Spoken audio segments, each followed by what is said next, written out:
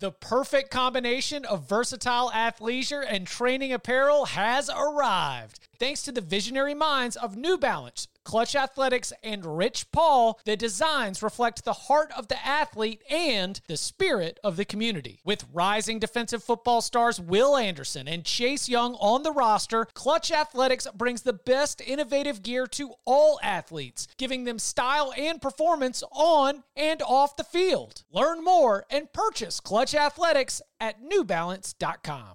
Robert Half research indicates 9 out of 10 hiring managers are having difficulty hiring. If you have open roles, chances are you're feeling this too. That's why you need Robert Half. Our specialized recruiting professionals engage with our proprietary AI to connect businesses of all sizes with highly skilled talent in finance and accounting, technology, marketing and creative, legal, and administrative and customer support. At Robert Half, we know talent. Visit roberthalf.com today. Welcome back to the Cover 3 podcast with your hosts, Chip Patterson, Tom Fernelli, Danny Cannell, and Bud Elliott. It's your call for the best college football coverage, from National Signing Day to the National Championship and everything in between.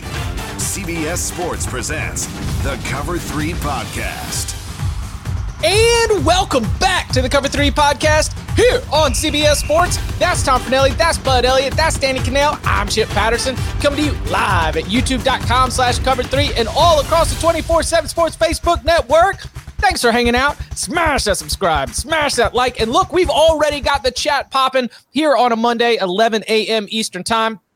Great spring ball primer, as we are going to start to have some more information coming out from spring practice across the country. We are going to have some spring games that are going to be starting. Like Michigan's coming up this Saturday, but really the 8th, the 15th, the 22nd, a whole bunch of our favorite teams to talk about, all going to be in action. So this is a good time for us to get started. We are going to be breaking down some of the quarterback battles that have our attention here in spring practice. But first, we want to remind you that it was because of you that we have advanced to being a finalist in the American football category of the Sports Podcast Award.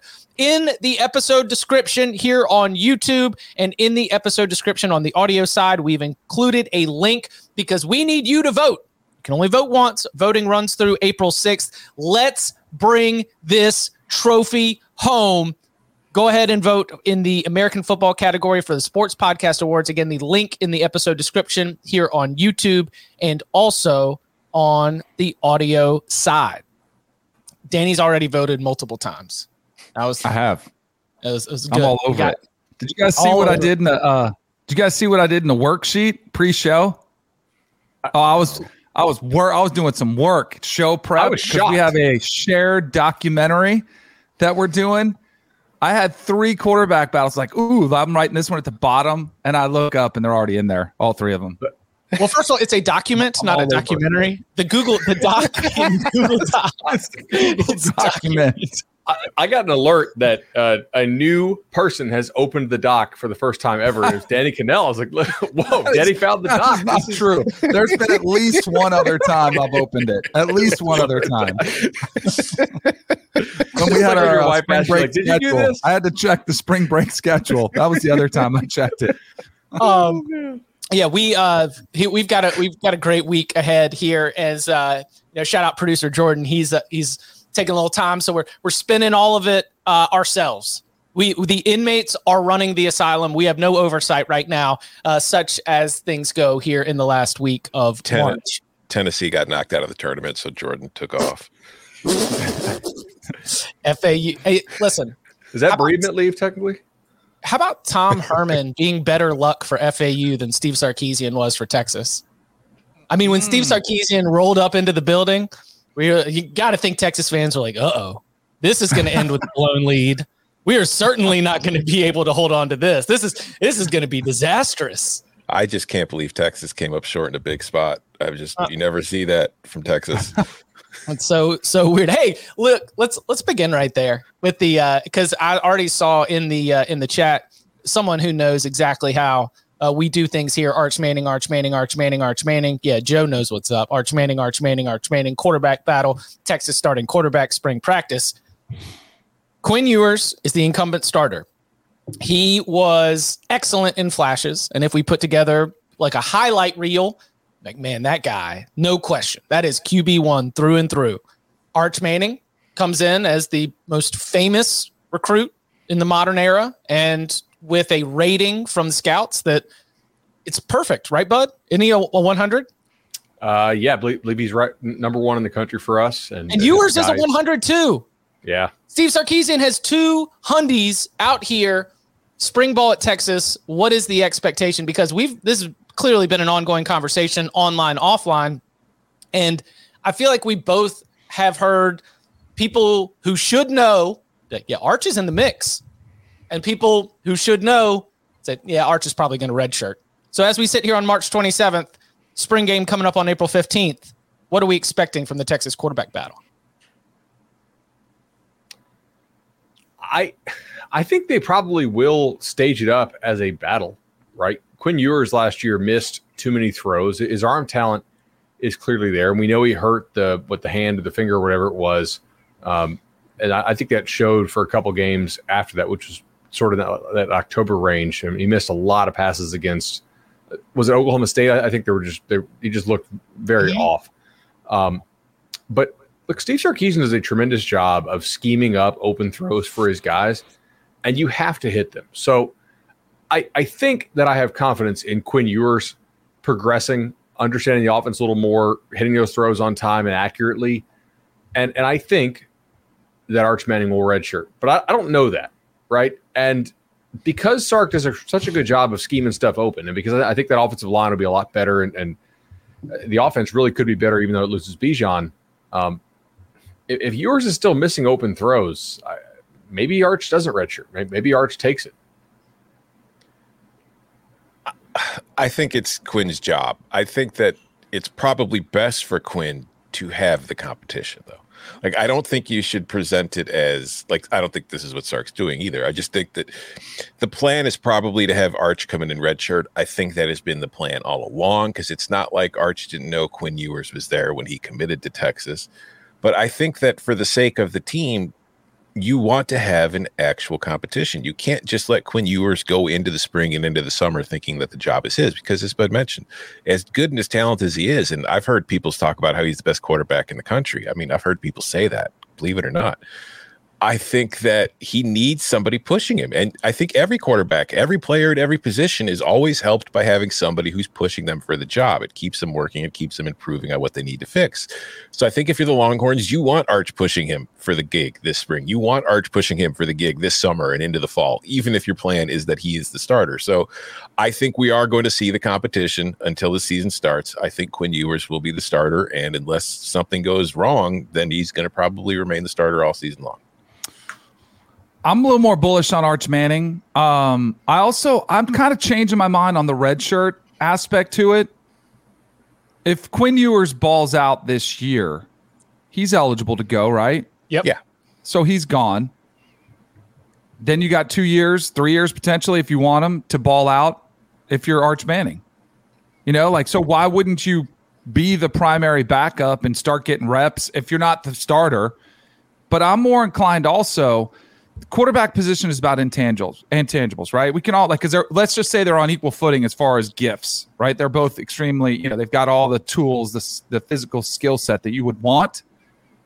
I'm not so sure that Quinn Ewers has the intangibles like checkbox, like he's got the it factor where guys gravitate toward him. I don't know if Arch Manning has that yet, but I know he's seen a lot better examples of what it takes to showcase it. I mean, even a little thing, it was kind of stupid. And this is going to be annoying because we're going to get a lot of this. But it was like Arch Manning's on spring break and, he's training on spring break. That was, over the weekend. I'm like, but the guy did announce one quick, it was not a big, publicity stunt when he went to Texas. Like, I think he's very focused and intentional for a young high school athlete to come in there. And I think he wants to play. I think he wants to pressure. So I think it's Quinn Ewers' job to lose, but I think Arch Manning will challenge him for it. I think it's going to be a mistake to say out the gate, Arch, you are redshirting. Quinn Ewers, like, injury history. Like, how much, like, what is the full body of work of Quinn Ewers? Like, what is the chance that he ends up, taking a knock? I would much rather have, to your point, Danny, I would much rather have Arch Manning lined up as QB2 and like being ready to go, being on, in those meetings, in all the preparation, going through as if he's going to be out there and be the starter, because Quinn Ewers gets a little nick. If what it was, a fingernail, what was our rumor about, like, accuracy wasn't good because he had banged his finger up a little bit. Anything that is going to lead to lesser production at the quarterback position, I think that you've got to have Manning ready to go. And also, Manning's probably a 3 and done. Like, don't commit to a red shirt. And if you're Texas football, miss out on whatever he can be able to offer. And that's sort of what Dougie's on right here. That was what I was saying too. Like, why red shirt? You can come in, you get valuable reps too.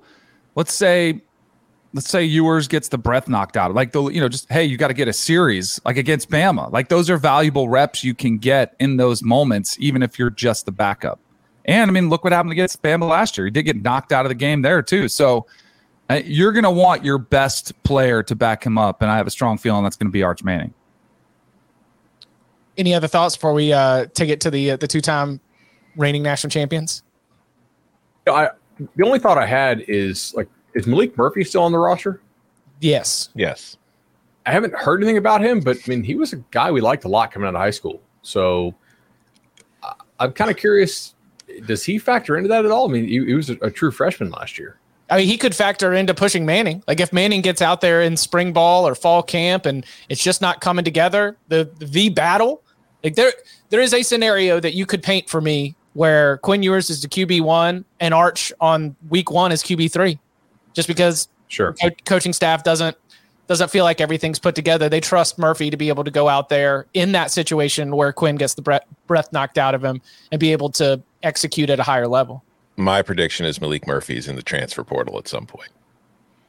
Because because like, he's competing with Arch for the number 2 job in all reality this spring. But if he loses that job to Arch, because it's like, once Ewers leaves, it's Arch Manning who's going to be his replacement. So if you're Malik Murphy, I mean, maybe he's just competitive as hell and he's like, nah, screw that. I'm going to be trying to beat Arch Manning every single day. But just the way things usually go, I think he's bound for the portal at some point. Is this the best quarterback room at the Power 5 level? It's got to be near the top. I mean, talent-wise, you've got 100 rated recruits and another 5-star that's like fighting to finish 3rd. I think I would rate USC's higher because I'm going to put a lot of weight on the guy that's actually proven it and played at an elite level. Like, so I mean, USC's got a 5-star freshman and they had the Heisman Trophy winner coming back. So for me, that's USC. I'm banking a little more on proving the potential there, which maybe as the recruiting guy on the show, that's a little weird for me to do, but I don't know. Give me USC quarterback room. Bud says stars don't matter. Print it. Let's go. Clip it. Print it. The Georgia Bulldogs, we've discussed this quarterback competition a little bit, I guess, last week because Kirby Smart came out, gave the lay of the land. The idea that this would be Carson Beck and Brock Vandagriff sharing first-team reps, Gunnar Stockton getting in the mix as well. Of course, for those who have not been keeping up, offensive coordinator Todd Monken is off to the NFL. He is going to be with the Baltimore Ravens. And to replace him, we do have a new offensive coordinator, but it's the old offensive coordinator, and it's a familiar name. It was a promotion for Mike Bobo up to OC. Georgia Bulldogs spring game, like Texas, also on April 15th. They are, they are underway. We've got a little bit of reports that we can chew on here. We can be quick since we did give a good amount of time to this quarterback battle earlier this month. But just any updated thoughts in terms of where you would be placing your bets here? I'm still on the Carson Beck train. I think. I mean.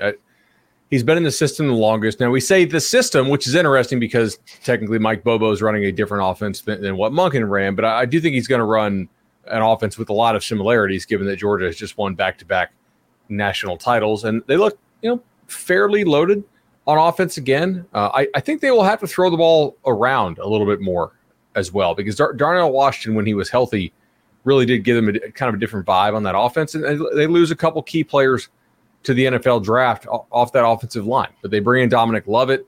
I think the receiving core will be better. You still have Bowers chuck the ball around too. But I think it's going to be the guy that chucks to the receivers, having more of an edge here, actually. I mean, I think it's got to be Beck. Vandegrift, I know is highly rated. He's only played like 20 snaps in college. And that's the other thing. Like Carson Beck, I've seen play. And granted, when Carson Beck has been in the game, things have typically been pretty comfortable for Georgia. Like it hasn't been high pressure situations. But when he's playing, he looks really good. Like he has played well and performed well. So just based on the fact that he's been the number 2, he has played well when they've put him into games. It's just hard for me to believe, even with the new OC and technically everybody getting a quote unquote fresh start, it's hard for me to think that Carson Beck isn't the guy. Could Georgia do the Michigan thing where they treat the early part of the schedule as the preseason and they play all these guys? Yeah. And if so, when would you say on the schedule that preseason ends? Because I'm looking at this. November? Auburn. Yeah, I mean, like they're 3-score favorites really until the last day in September. I mean, UTM, Ball State, South Carolina in Athens are going to be, probably 17, 20-point favorites over those guys. UAB at home at Auburn. I think Danny nails it. Like you could potentially go 4 weeks rotating quarterbacks if you wanted to here, working them all through, figuring out. And get a real feel for it. This is, and we shot a video on this a while back. Like this is one of the weird positions where coaches get it wrong because it's probably the least correlated to height, weight, speed, and it is hard to simulate in-game decision making, as I'm sure Danny could tell you. But if I'm Kirby Smart, unless there's a clear winner, I'm letting these guys run it out during September.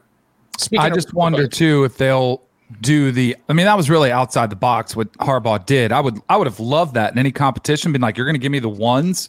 I would have hated if I was the starter, like the guy that if I'm Carson Beck and you're the guy coming in as the number 1 and you got to give up that start in week 2, I'd be a little bit irritated. But like, I think that is the truest way to get an evaluation rather than have the backups go in there in the second half. And then it's just not a real simulation. But I think this one could play out too, because we miss all the time on guys because they're great practice players and they're great even in spring scrimmages because they're not live, they're not getting hit or they're blown dead.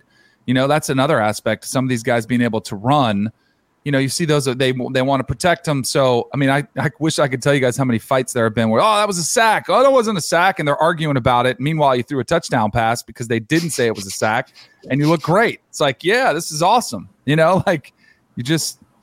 never really know until it's actually the lights are on and there's live bullets flying.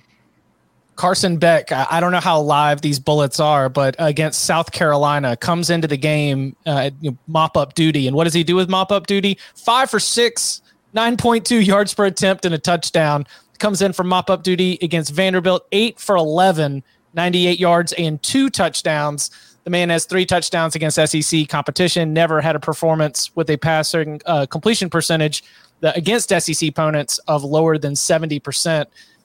To Tom's point, the man looked good for sure. Coming up on the other side from the Georgia Bulldogs on over to Tuscaloosa for the quarterback battle between Jalen Milroe and Ty Simpson, our expectations and how new offensive coordinator Tommy Rees, what his profile, how that might factor into our thoughts. Next. When you need mealtime inspiration, it's worth shopping Kroger, where you'll find over 30,000 mouth-watering choices that excite your inner foodie. And no matter what tasty choice you make, you'll enjoy our everyday low prices, plus extra ways to save, like digital coupons worth over $600 each week. You can also save up to $1 off per gallon at the pump with fuel points. More savings and more inspiring flavors make shopping Kroger worth it every time. Kroger, fresh for everyone. Fuel restrictions apply. Jewelry isn't a gift you give just once. It's a way to remind your loved one of a beautiful moment every time they see it. Blue Nile can help you find the gift that says how you feel and says it beautifully, with expert guidance and a wide assortment of jewelry of the highest quality at the best price. Go to BlueNile.com and experience the convenience of shopping Blue Nile, the original online jeweler since 1999. That's BlueNile.com to find the perfect jewelry gift for any occasion. BlueNile.com. Georgia quarterback competitions really bring out some names. Y'all ever do the Remembering Dudes game? Just sit around and remember some dudes? That's pretty much 90% of my life, Chip. DeJuan Mathis. That was a player. I was a football player for the Georgia Bulldogs and the Temple Owls. Okay, the Alabama Crimson Tide. We got to see Jalen Milroe a little bit when Bryce Young got hurt last year. He had the start in the full game against Texas A&M. He came in against Arkansas, prevented what looked like it was a little bit of a hairy situation against the Razorbacks. His competition here primarily is going to be Ty Simpson, the former 5-star prospect. Did not see much significant action last year. And as we mentioned before the break, Tommy Rees is the new offensive coordinator. It's an Alabama offense, and I'll just repeat this again because it stood out to me. Nick Saban is sending the message either to us, his team, or both, that he feels confident in a lot of pieces, and the quarterback position is where he needs to see some development. I think that's a challenge to both the players here. He's trying to motivate and push them. But if that assessment is correct, then this is a very, very important battle because of what it might mean for the SEC title race. So how are we feeling right now about the Milroe-Simpson battle? I really don't know what to think, right? I mean, Jalen Milroe last year, 5.5 yards per attempt is not going to work. I mean, if he gets the starting job and does that, he's getting benched, right? Mm-hmm. So like that's not good enough to play for a team that has goals like Alabama has. On the other side, Simpson is a guy who does have nice tools, and he was a 5-star in the 2021 class. That 2021 class is also the class that was, coming off the COVID year. And I put less stock personally in star ratings across the entire industry following the COVID year, just like a lot of those early draft takes from that year, right? It was just that there were a disparate range of outcomes there compared to normal. My guess here is that Tommy Rees will go with Simpson because he's more of a passer, unless Milroe has taken a step throwing the ball that I'm not aware of. And maybe he has, but I kind of lean Simpson. What's most interesting about this quarterback battle to me is kind of like what you were saying there, bud. We don't really know. This is what, like the previous ones we've talked about with Texas and Georgia, we don't know, but we kind of know. It's not hard to figure out because of the experience. But the other thing too, like Alabama didn't get a transfer quarterback this year, which suggests, hey, they were comfortable with their QB room. But did they go after any transfers and just not get them, or did they just not? Were they not interested at all? I don't think that they pursued any transfers to my knowledge. Now, There was a rumor going around that like Drake May, if Drake May wanted to bounce, then and look, obviously Nick Saban would be an idiot to say no to Drake May if he did want to leave North Carolina. But Drake May already said no to those guys one time as a recruit, right? Yeah. So if we take that for what it is and say they didn't go after, clearly they might not know who the starter is, but they're comfortable with their options.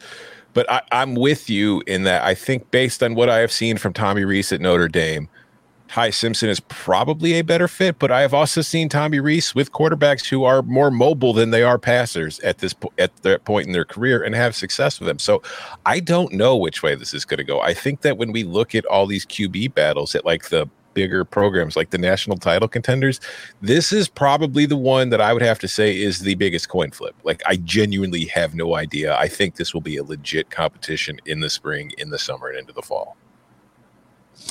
I think so too. I would lean towards Simpson just because the style of play.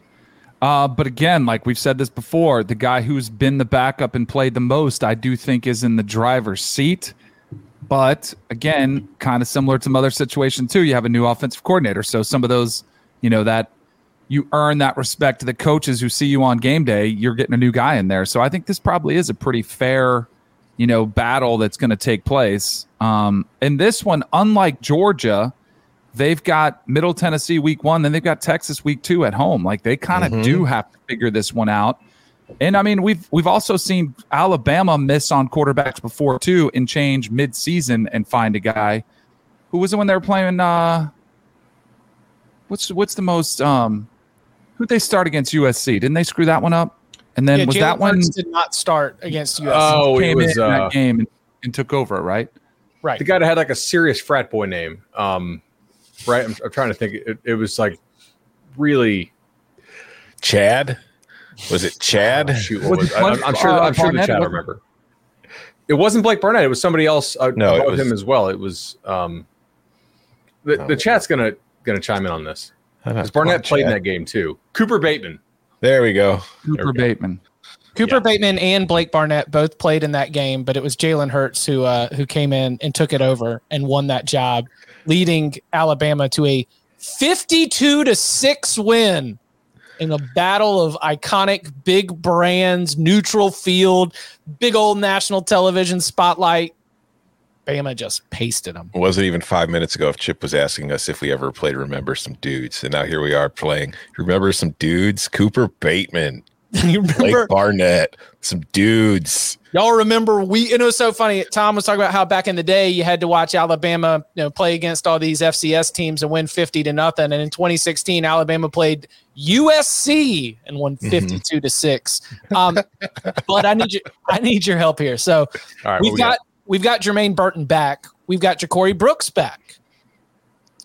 I need you to help me wrap my mind around Kobe Prentice, Kendrick Law, Isaiah Bond, and maybe other names that you might want to throw out here, because the Alabama wide receiver position has been a position where we have had highly touted prospects fall short of expectations. Our expectations, the coaching staff's expectations, it has been relative to what it can be in the modern era. Let's say since 2015, Alabama's wide receivers have been relatively a weakness to our expectations of what Alabama's offense can be, particularly with Bryce Young at the quarterback position. So do we think that Alabama's wide receiver room is in a spot where that plays a big role in who ends up getting this job?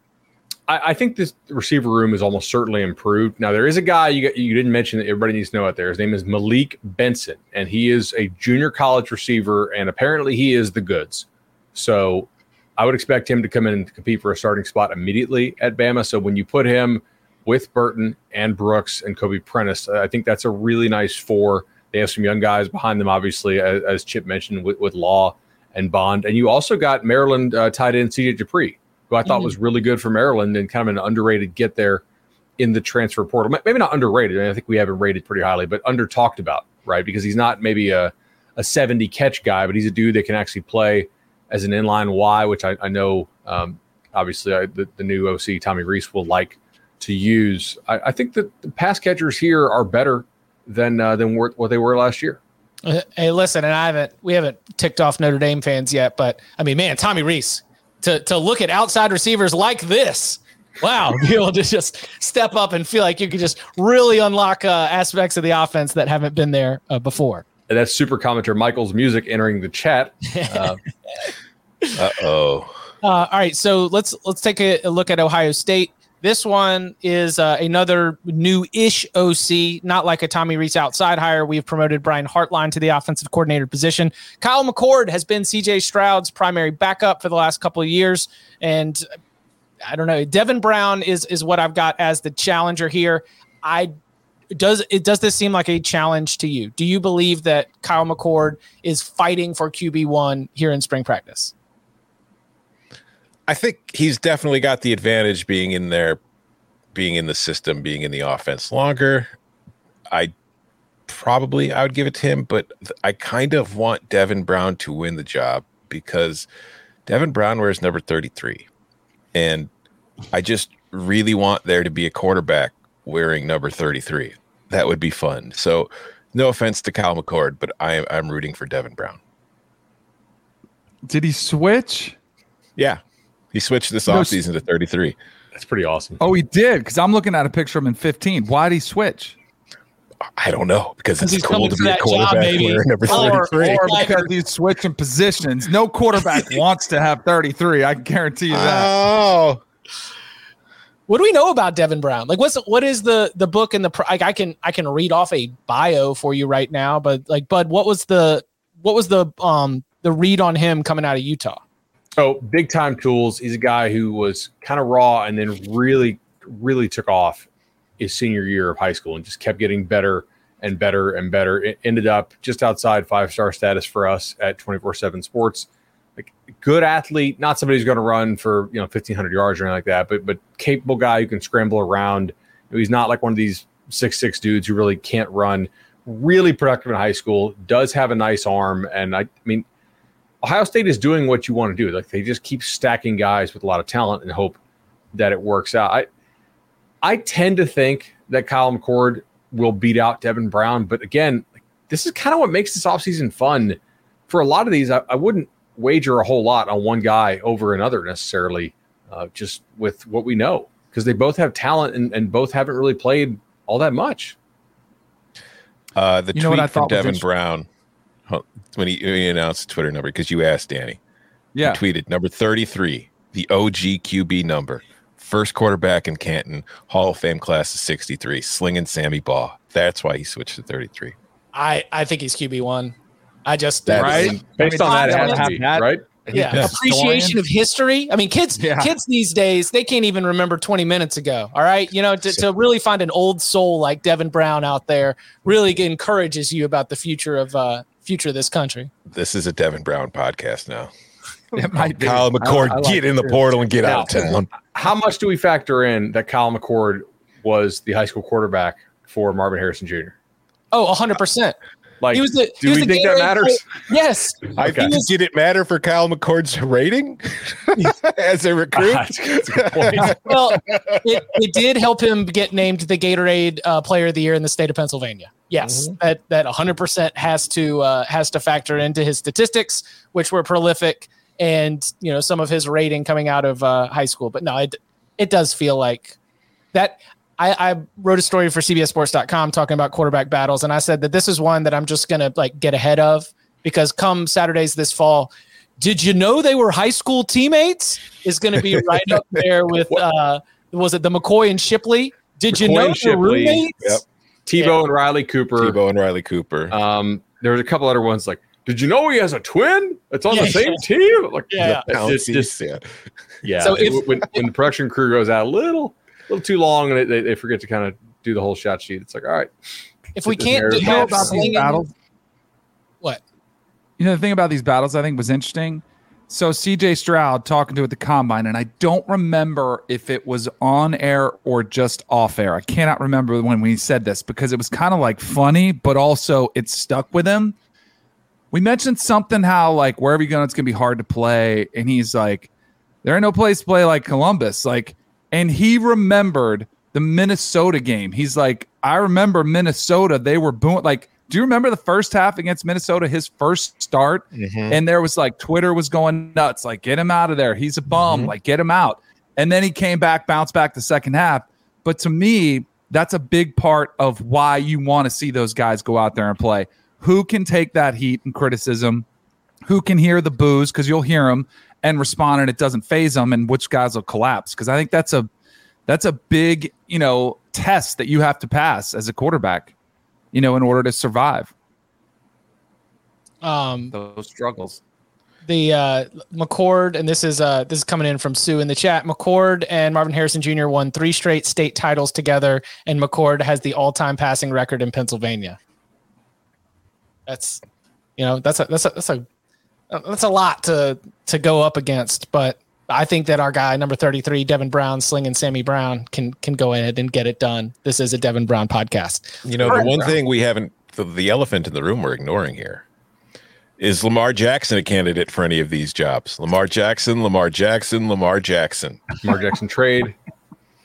Lamar Jackson trade rumors. Lamar Jackson a darn Schefter. Yeah. All right. Wait, was that fake? That Could tweet? Jalen Milroe be the next Lamar Jackson? Ooh, that's a good one. Okay. Let me write that down. Put that in the topic bar. Yeah. Could Jalen Milroe be the next Lamar Jackson?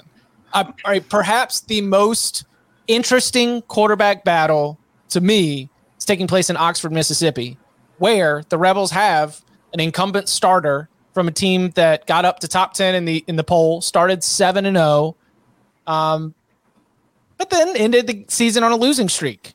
And Jackson Dart, that quarterback, the incumbent starter, now is looking across the field, and he sees a 4-year starter at Oklahoma State named Spencer Sanders with a whole lot of wins to his name, and a highly touted recruit initially signed to LSU named Walker Howard. Jackson Dart, Spencer Sanders, Walker Howard, 3 players that would be in the battle for starting quarterback at maybe half of the Power 5 schools, and yet here they all are here, all of them coming from the transfer portal to play for the Portal King Lane Kiffin.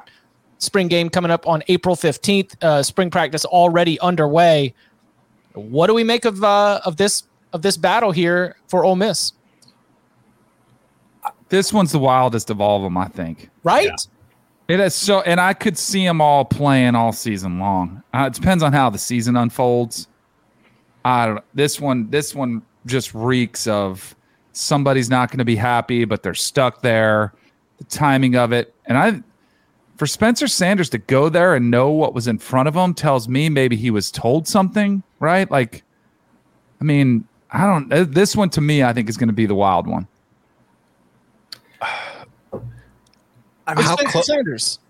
Spencer Sanders has 10,000 career passing yards and a 30-11 record as a starter. And he on the SEC was available. Why? Yeah. Like, he could have gone back. Is he actually hurt? Is he hurt with the shoulder thing? Could he actually come back to Oklahoma State? Did he want to go to Ole Miss, or did he want to go elsewhere? Maybe didn't have the option to do so. I don't know. I'm devaluing Spencer Sanders some from what his career says he is until I see otherwise. Like I feel like the last 6 or 7 months for him have not really been on a positive trajectory. So I'm not trying to like bash the kid. I'm just saying I think he may just be tapped out. But Lane Kiffin schemes everything open for you really well. And I think for that reason, I mean, Jackson Dart clearly did not play very well last year. And they probably got like the least amount out of that offense that they could with Dart. So I guess you can't rule out Sanders, and Howard feels like a long play for them. Right? Because they didn't get in on Rashada, right? And they had a connection there and decided not to pursue it in the way that Florida pursued it. So maybe taking Walker Howard is your answer for not landing a 5-star type quarterback in Rashada last year. And one of the interesting things about this thing to me, like besides the actual interest of the battle, in which I don't know who's going to win, if Spencer Sanders does win, because you mentioned all 3 of these kids have already transferred. We saw last week, like the NCAA, that they're putting out, they're trying to make the second transfer more difficult. Like you can't, there's got to be specific reasons.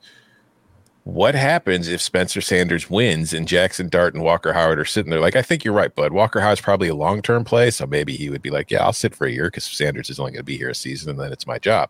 But if you're Jackson Dart and are you the first one to really go with the second transfer and then be like, my mental health being the third-string quarterback is too much for me to handle?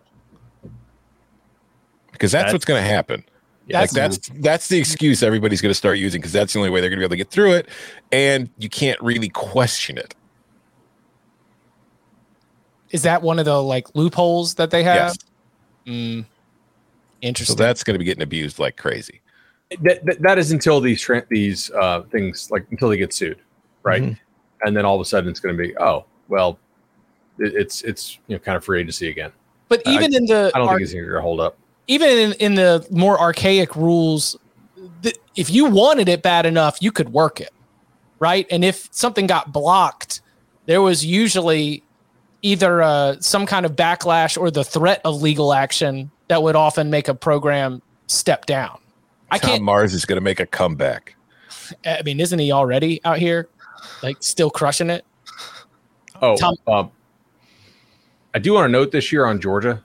Or excuse me, on Ole Miss, this is the year they draw Georgia from the East. So they always get Vandy, which is pretty helpful. But this year they actually have to play Georgia. So I think they're all going to play. But that Lane's just going to be pulling. Yeah, I think it goes into the season. I don't know if any of them are good enough to really resonate. The best quarterback they had left. Luke Altmaier transferred to Illinois. Yeah. I mean, the passing game for Ole Miss was not only not the strength, but it was like not plus value. Jackson Dart throwing the ball in a 3rd and long situation. It was like, oh, wait a second. When they're not ahead of the chains and playing with tempo, and Quinshon Judkins is, getting us all off balance, and they've got all the different running backs and, keep them on their heels. All you needed to do was get like 1 sack or 1 negative play. And all of a sudden, if Jackson Dart was facing 3rd and long, they were cooked. And Ole Miss offense can't do nothing with that. So I am interested. Is Walker Howard is he a runner? But does he run much? No. He's more of a thrower. Yeah, that's another one. How many XFL MVPs is Spencer Sanders going to win? Is the XFL around next year? Yeah. Okay. Sure. I'm gonna say yeah. Are you kidding? They got the XFL I think is in better management hands right now. I think who's running it now? AJ The McCarron Rock. tearing it up. Let's go. Battlehawks, I think. Coming up on the other side, get this ad ready to go. Coming up on the other side, we do have some true freshmen that are already on campus, already making waves. So let's dive into the chances that we see Dante Moore, Miko, and others as a starting quarterback in 2023. That and more next. This episode is supported by FX's Clipped, the scandalous story of the 2014 Clippers owner's racist remarks captured on tape and heard around the world. The series charts the tape's impact on a dysfunctional basketball organization striving to win against their reputation as the most cursed team in the league. Starring Lawrence Fishburne, Jackie Weaver, Cleopatra Coleman, and Ed O'Neill. FX's Clipped, streaming June 4th, only on Hulu. Chip Kelly has an interesting quarterback battle going on. Unfortunately for fans, no spring game for us to be able to pick apart and dissect, but he does have some workouts going on. You got Colin Schlee, who transferred into the program from Kent State. You've got Ethan Garbers, who has been the backup to Dorian Thompson-Robinson for the last couple of years, and 5-star quarterback Dante Moore flipped from Oregon on campus, taking part in the onboarding process and spring practice. Who do we think ends up being the QB1 for the Bruins? You probably want it to be Dante Moore. I think if in an ideal world, Dante Moore would play well enough this spring, summer, and fall that he starts the year as your number one. I think more realistic, you're going to see Schlee or Garbers starting the year as the quarterback with Dante Moore being slowly worked in. So they open with Coastal at San Diego State, North Carolina Central, and then and they should win all those games. And then at Utah, September 23rd. So they do have a couple weeks to figure this out, much like some of these teams do. I mean, look, Dante Moore is really polished. So it wouldn't shock me if he won this. I think Schlee is probably going to be sold here as like the experienced guy who knows how to play. But Schlee to me is still a lot of potential. He showed some really nice things at Kent State, but he also got hurt and really wasn't a guy who was a week in, week out dependable dude. But he showed some real flashes. And Garbers is probably the guy that knows the offense the most and maybe doesn't have the biggest tools. But Moore was not one of those 5 stars who's 5 stars just based on like, hey, the tools are so damn good you have to put 5 stars on them because you'll look like an idiot in a couple of years if you don't. He was like a nice blend of tools, yes, but also feel for the game, experience at the high school level. I mean, he threw more passes in high school than just about anybody. The guy's played a lot of football. I mean, in high school, but still played a lot. I'm going to go Dante Moore here. I like it. I'm interested to see post DTR what they could be. Because DTR was like kind of there. But it kind of reminds me of like the Chris Ricks era at Florida State. Like, you want him to take that next step and you see like little flashes and you're like, oh, that's what we're going to go. And then you have a setback and then it's like, oh, and it's just kind of always good, but never great. And that's where I think should like UCLA fans probably are pretty excited about is, man, could we get a quarterback that, and I don't think it'll take that long to get better play at quarterback. So, but I think it's exciting if it's Dante Moore, but even if it's Schlee, I think just the stability, you could have more consistent quarterback play. To your point, Danny, Chip Kelly has been the head coach of the UCLA Bruins for 56 games. Dorian Thompson-Robinson was the starting quarterback in 48 of those 56 games. The man has started games in 5 different seasons. It has been the entirety of the Chip Kelly era. And Chip Kelly, who we always associate with offense, and DTR has been, like to your point, for better or worse, like he has been the barometer for how that offense is going to perform. Garbers is interesting to me because he's and Bud, like, feel free to jump in here if I'm off on any of this, but 4-star player initially signed to Washington, but he spent that 2020 COVID year in Washington, and he was like, this is awful. I don't want to be a part of this program. And then he, obviously it didn't go well for Washington. That's why they made the change. Then he joins up with UCLA prior to 2021, which means he has 2 seasons as a backup to DTR in the system. I just was digging around and thinking, like, why not Garbers? Like, maybe being overlooked just a little bit in this competition. And to your point, Bud, about Schlee, there's a lot of, it seems like NFL people are excited about what he could be, but the track record is up and down. I mean, the actual production and the statistics that he had for Kent State wasn't all awesome. He had some picks, it wasn't overwhelming in the amount of yards. So I think that Dante Moore, it's the exciting buzzy thing, but I'm not going to automatically say that it's more, and if not more, then it's Schlee, because I think that Garbers might be able to poke his head up in this competition as well. Have we ever had this many Power 5 jobs that we felt were legitimately open? I was going to add a mailbag question for Thursday, and or at least the thought started that says, how many quarterback jobs at the Power Conference level are actually fit like not a competition? Because it's less than half. Oh, wait. So wait, how many P5 teams do we have now? 69. Nice. So we don't think that there's 35 where it's locked in? Oh, definitely not. Really? Returning starters? I think we would. Well, I mean, not because you've got a returning starter at Ole Miss. Yours is a returning starter. Yours is a returning starter. Like I think that where it is not a competition. For example, the Miami is in a place right now where they came out and they were like, Tyler Van Dyke is QB1. We are talking about him like he is the starter.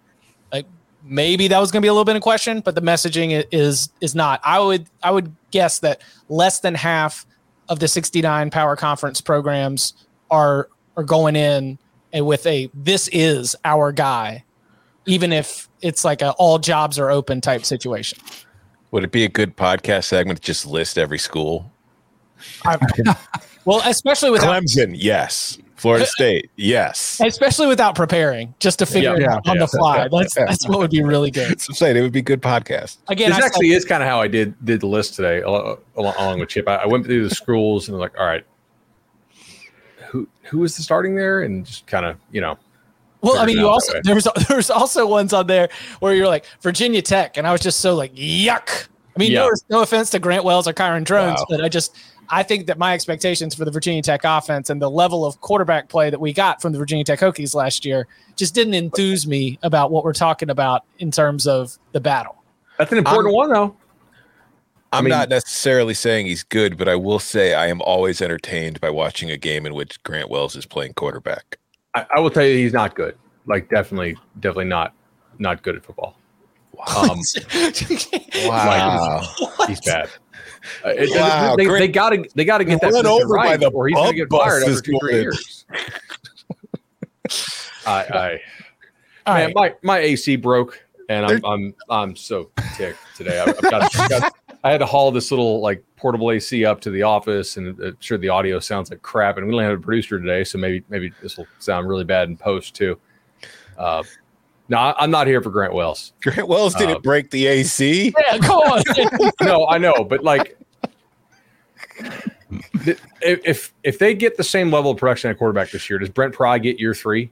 I don't know, man. That was a disaster last year. Yeah, that's and the problem is he's saying all the right things that are not like he is messaging that they need to get better. All through the back half of last season, he was talking about like, yeah, we are not like good in these areas. We need to get better. He is trying his darndest to be able to fix this thing and not just be a defensive coordinator who takes over a program and can't figure out how to field an offense. Because unfortunately, that's a stereotype and a narrative that it's going to develop if they come out and stink again on offense. Have you guys seen this Hokie schedule, by the way?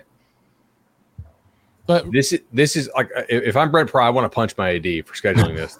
So they start out 4 teams, and a couple of them are G5. But listen to this: Old Dominion, Purdue, at Rutgers, at Marshall. Like, those are 4 teams where if you play poorly, you could lose. It's really not crazy to think that they're going to start 2-2 for the year in the non-con. and then you roll right into Pitt, Florida State, Wake. Maybe you get a breather with Syracuse, at Louisville, at Boston College, NC State, UVA. Like, listen, Jim Phillips has a lot of stuff he has to fix for the ACC. One of the first things he really needs to do is have a come to Jesus talk with his ADs about non-conference scheduling. There's some of these ADs that should do this money grab stuff. And don't forget, ODU beat them last year too. Right. Yeah. Has their number. Because they couldn't score any points, really. Joe Milton was the starting quarterback for the Orange Bowl, but he is in spring practice with an extremely gifted and highly touted quarterback named Nico Iamaleava. Is Nico going to get this job out from Joe Milton's extremely strong arms? I wonder if I can get my we don't know if his left arm is that strong. I've got to assume that as strong as his throwing arm is, if his other arm is not strong, then he would tip over. He would just not be able to walk.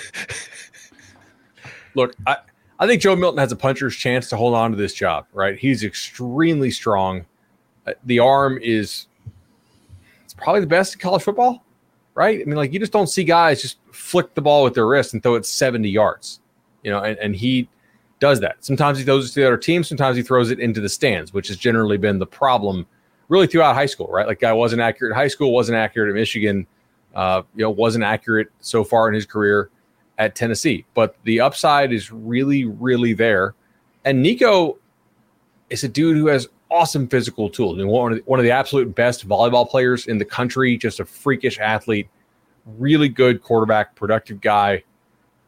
I think that just based on how this staff is talking publicly, I think it's Milton. I think they think they've unlocked some things in him and that he's going to be better. But he's kind of the guy that gets coaches fired because they believe in him, they believe in the tools, and all of a sudden, nope, they can't get it out of him. Right? What can you do that Harbaugh couldn't, that other coaches couldn't? Right? It's concerning when you have a career completion percentage just not able to throw strikes ever. But maybe he can get it together. He played pretty good against Clemson. Mm-hmm. Mm-hmm. I also think there's something where, he was named starter before Hendon Hooker comes in there, and then you get benched, and you kind of watch the other guy. And if you learn anything, it's I can make all those throws if I just make the decisions he did. Maybe there's some confidence from watching somebody else just absolutely crush it in that system and make it look pretty easy. Hey, I can trust the system. I don't have to be the hero every single time. Also, what is Iamaleava? What's he weigh? Is there any aspect about him he looks like he's a $165? I mean, I know he's not, but he looks skinny. Is he ready for the pounding he's going to take yet? I had him at 200. Yeah, 6'6", 200 pounds. Yeah, but that's what he's listed. Yeah. I mean, I just seen video of him throwing. 200 is also skinny. For 6'6", 200 is pretty skinny. Yeah. I mean, he looks skinny. He looks like he needs to bulk up a little bit. And then there's Milton, who he's going to stand next to, who looks like, he's jacked. I think the good thing here is is there any scheme out there that schemes things up more for the quarterback than Tennessee? I'm not going to call it a one-way system, but I think USC even asks more as far as processing than Tennessee does. Tennessee is just we're going to scheme one guy for you most of the time. It's one of the truest forms of what they were running at Baylor. First of all, if you're Tennessee's baseball coach, what? And you see Joe Milton, don't you just kind of wonder, do you go to Josh Heupel and be like, can I just try something real quick? I want to see what this guy could do for an inning. Tennessee has that guy that throws 103, right? Yeah, but that's what I'm saying. But if I could throw Joe Milton in there too with him, come on, my bullpen is shut down. Listen, we are about player safety, and we cannot put batters in the box with Joe Milton on the mound. Okay, I don't know, man. Player safety. That is a psychological advantage because there is nothing hitters don't mind 100 so much as long as it's over the plate. But if they know you're throwing 100 and you have no idea where it's going, you're going to win that at bat because they're terrified. Yeah. How about this quote? How about this quote? Why Joe Milton never played baseball? He said, he's seen coaches like you, Tom, who said, I want to see him do it. Milton said, I threw the ball once when asked if he ever played baseball. And then my high school coach told me not to do it anymore. It was kind of one of those, let's try it out once. If you like it, you can stick to it. I did like it, but he told me I couldn't do it. He wanted me to finish playing football. So it was his football coach who told him. It sounds like it. Yeah. Okay, there you go. He probably threw it 100, and the guy's like, no, we don't want to lose our starting quarterback. Do a UCL surgery. Also, like Chip, you mentioned Joe Milton's got a very strong arm. Nico has very strong arms. He has to carry that bag around. That also is going to be something that's going to be interesting when these battles play out. The pressure that comes from the collectives that are thinking they brought this player in. They didn't pay him to sit on the bench. That's going to be an interesting dynamic that unfolds. I'm going to grab the wheel and then we'll open it up. But Cincinnati's going to be in the Big 12 this year. They're going to be led by Scott Satterfield, and they have a competition. Ben Bryant, returning starter. Evan Prater, highly touted prospect who we saw flashes of. And by flashes, I don't mean like a lot of awesome things. Like literally he got in the game for little bits of time. And then Emory Jones. Dude, remembering Emory Jones in the Cincinnati quarterback battle. Ben Bryant, Evan Prater, Emory Jones. What are we expecting from the Cincinnati quarterback battle? I feel like old guys are just yelling at Emory Jones to go get a job. Like really, like you're still in college football. But I mean, he's on scholarship. It's not costing him anything, right? Like you're not racking up debt doing it. So might as well keep having fun if you can for free. That's pretty awesome.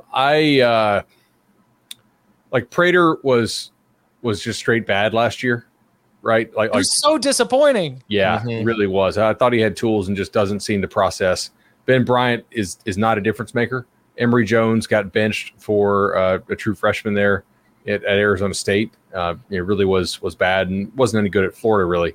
So I'm not real high on this quarterback room. I don't know if that's evident by my comments here, but I am really high on their defense. So my guess here, because Scott Satterfield is not going to want to start the first year in the Big 12 by missing a bowl, and they have a non-conference schedule which has two pretty winnable games in Miami, Ohio, and Eastern Kentucky, and then they have to play at Pitt, in which they'll be an underdog. They do miss Texas. They have to play Oklahoma, and that's one of their home games, which kind of stinks. You think you'd rather play your big dog games on the road. But maybe they pick the guy who is just most capable of taking care of the football and throwing off play action and playing off what should be, I think, a pretty salty defense, even with the loss of Ivan Pace. So I don't know. These names are not really confidence inspiring for me right now. I'm taking a deliberate approach where I'm going to be like, all right, with Sat, because I like this teams at App State. I'm taking the deliberate approach of saying, maybe Louisville just didn't work, whatever reason, just was never going right. The vibes were always off. I'm going to write that off. I'm going to give him a chance at Cincinnati here. But I'm with you, bud. This quarterback room does not inspire a ton of confidence in me for Cincinnati in 2023. So if I'm Scott Satterfield, taking over the program first year, replacing a guy who literally took them to the college football playoff, had a lot of success when they were still a G5, going into the Big 12, Ben Bryant, okay. Emory Jones, okay. Evan Prater, disappointing last year, but still young. There's still a chance that I can get something out of him. It's my first year. I know that Cincinnati fans probably aren't going to want to go this way, but I wouldn't have high expectations for the Bearcats first year in the Big 12 with this as your quarterback situation. So I would go with Prater. I'm probably going to take some lumps in year one, but I get some, I've still got time on my side. I would rather develop him, see what I've got, because Jones and Bryant aren't going to be there for year two anyway. And if Prater doesn't work, then I will be in the transfer portal this offseason looking for somebody to come in as competition. So that is the route I would probably be looking to go if I'm Scott Satterfield. What is Prater? Did he have a red shirt? I thought he did. Because he enrolled in 20. So, he's a senior then. If he hasn't redshirted, yeah. But he would get the COVID year. Right? 2021, 22. Yeah. How about if you're Scott Satterfield? So you're coming into the Big 12, your first offensive coordinator hire, you go get Tom Manning, somebody who's got a lot of experience at Iowa State. He and Matt Campbell ended up parting ways at the end of the 2022 season. But on its face, I was like, okay, that seems to make sense. You're stepping into this league, hiring Tom Manning. That's that is at least going to help you be able to game plan against these Big 12 defenses and figure out what you need to do. Then Tom Manning leaves. He was on the job for about a month and a half, goes and takes a job with the Indianapolis Colts. And so to replace him, Scott Satterfield hires Brad Glenn, who was, just to really bring it right back to where we were with Virginia Tech, the passing game coordinator for the Virginia Tech Hokies last season. However, he was also with Scott Satterfield back at App State from 2005 to 2011. So they won some national championships during that time at the FCS level. So you take it both ways. On one hand, you're hiring the quarterbacks coach and passing game coordinator for Virginia Tech last season. That's going to bum you out. But you're also bringing in somebody with championship experience coaching alongside Satterfield. So there's that's where you're at right now with Brad Glenn as your offensive coordinator overseeing this battle. All right, where else do you want to turn our attention in the little time we got left? What about the Florida situation? Like, you bring in Graham Mertz as a transfer. You had Rashada. That all happened. And you've also got Jack Miller, who transferred in from Ohio State last year. Is that a legit QB battle, or do you think Graham Mertz is the guy who was brought in to be like the number 2, and then after Rashada happens, now he's the prerequisite number 1? Because you've had a year with Miller. You know exactly who you have, and you are still pretty active in the market this offseason looking for new names. I mean, I think that they wanted to get Michael Pratt from Tulane. I think that's very well known within the industry, and that he ended up staying. So I think they had to get somebody to go out and start. I don't know if I really trust Jack Miller, to be honest. I don't think he's actually a guy that can play in the SEC. If they really thought he would, do you go out and get Graham Mertz? I'm skeptical of that. Reports out of practice with Graham Mertz have been sort of mixed so far, to put it kindly. It's Graham Mertz. Yeah, I think it's still Graham Mertz. I would be very surprised if he didn't win the job, but I don't know that he has. That there's just no doubt that he's the guy right now.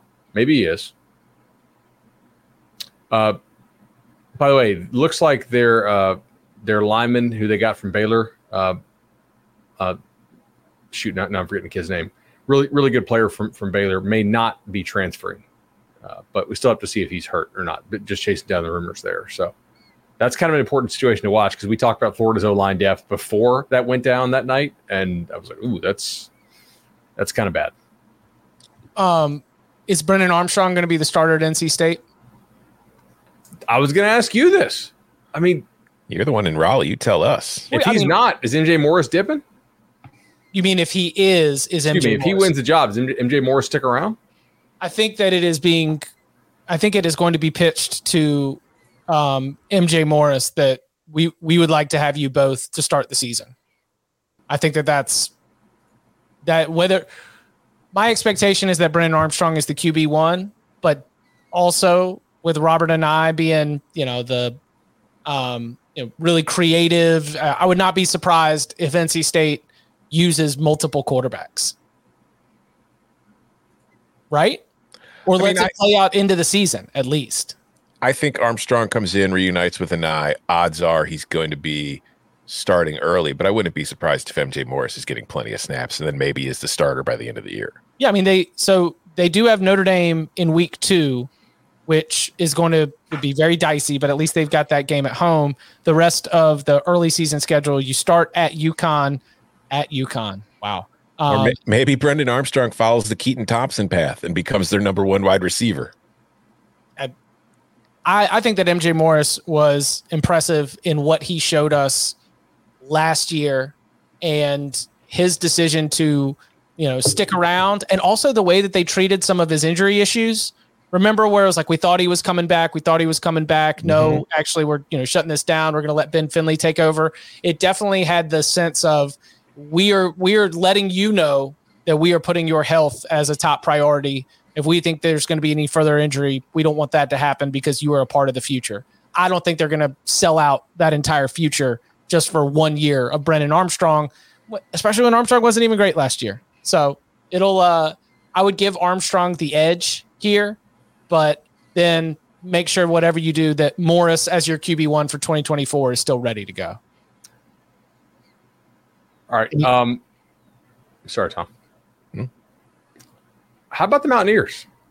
In celebration, well, not celebration, but in remembrance of Coca being gone, Garrett Green, I think, is the dude over Nico Marchio. There are too many Garretts and Gunners out in these streets. Garrett Green at West Virginia, Garrett Rangel at Oklahoma State, Garrett Rangel against Gunnar Gundy. Yeah, like where did the Gunner thing start? Like, why did that name become so popular? Like, there's always like you saw Jalen became a name all of a sudden in the early mid 90s because of Jalen Rose in Michigan in the Fab Five. When did the Gunner thing start? What was the inspiration there? Because there's like a billion of them now. I don't know. There's a crew and a cruise on my son's 3-year-old T-ball team, by the way, which is extremely confusing. Gunner, dog name. You got a dog name. Here, Gunner. Come here, Gunner. Hey, Gunner. Come here. I mean, yeah, like the Oklahoma State quarterback situation is kind of bleak, right? Yes. I'm not enthused by it. I don't think that it's necessarily going to be a strength through and through. West Virginia, I've got no real good read on that one. Yeah, there's some. I believe Tyler Shuck. Definitely. I mean, if healthy, he's definitely going to be there, right? At Texas Tech, probably, yeah. So yeah, there's some spots where there is a quarterback battle, but it is not a quarterback battle that has me being like, ooh, wow, whoever wins this is really, beating out the competition, and I am ready to watch this offense in the upcoming season. I'm ready to be proven wrong about that in the fall, but that one at West Virginia and the one at Oklahoma State right now do not seem to be resonating as high on my big board. Any others? Bud, you look miserable. Can we? You just want to get out of here? We need to fix this AC. Yeah, I got to make some phone calls. Okay. We will be back. Hey, listen, this was a show idea from our own Danny Cannell. He said, you know what? We need to sit down and remind everyone and remind ourselves of what we're going to be looking at in terms of the 2023 season, because it's going to be different. We just talked about Cincinnati's going to be in the Big 12. So a full conference realignment reset heading into 2023, breaking down some of the interesting moves, some of the new matchups, rivalry schedules, and the like. Should be a fun time to help get us repositioned and refocused on the season ahead. Again, spring ball underway, and a lot of good stuff to be able to get to within college football. And you can follow him on Twitter at Tom Fornelli. You can follow him at Bud Elliott3. You can follow me at Chip_Patterson. Gentlemen, thank you very much. Thank God I'm not named Gunner. See y'all.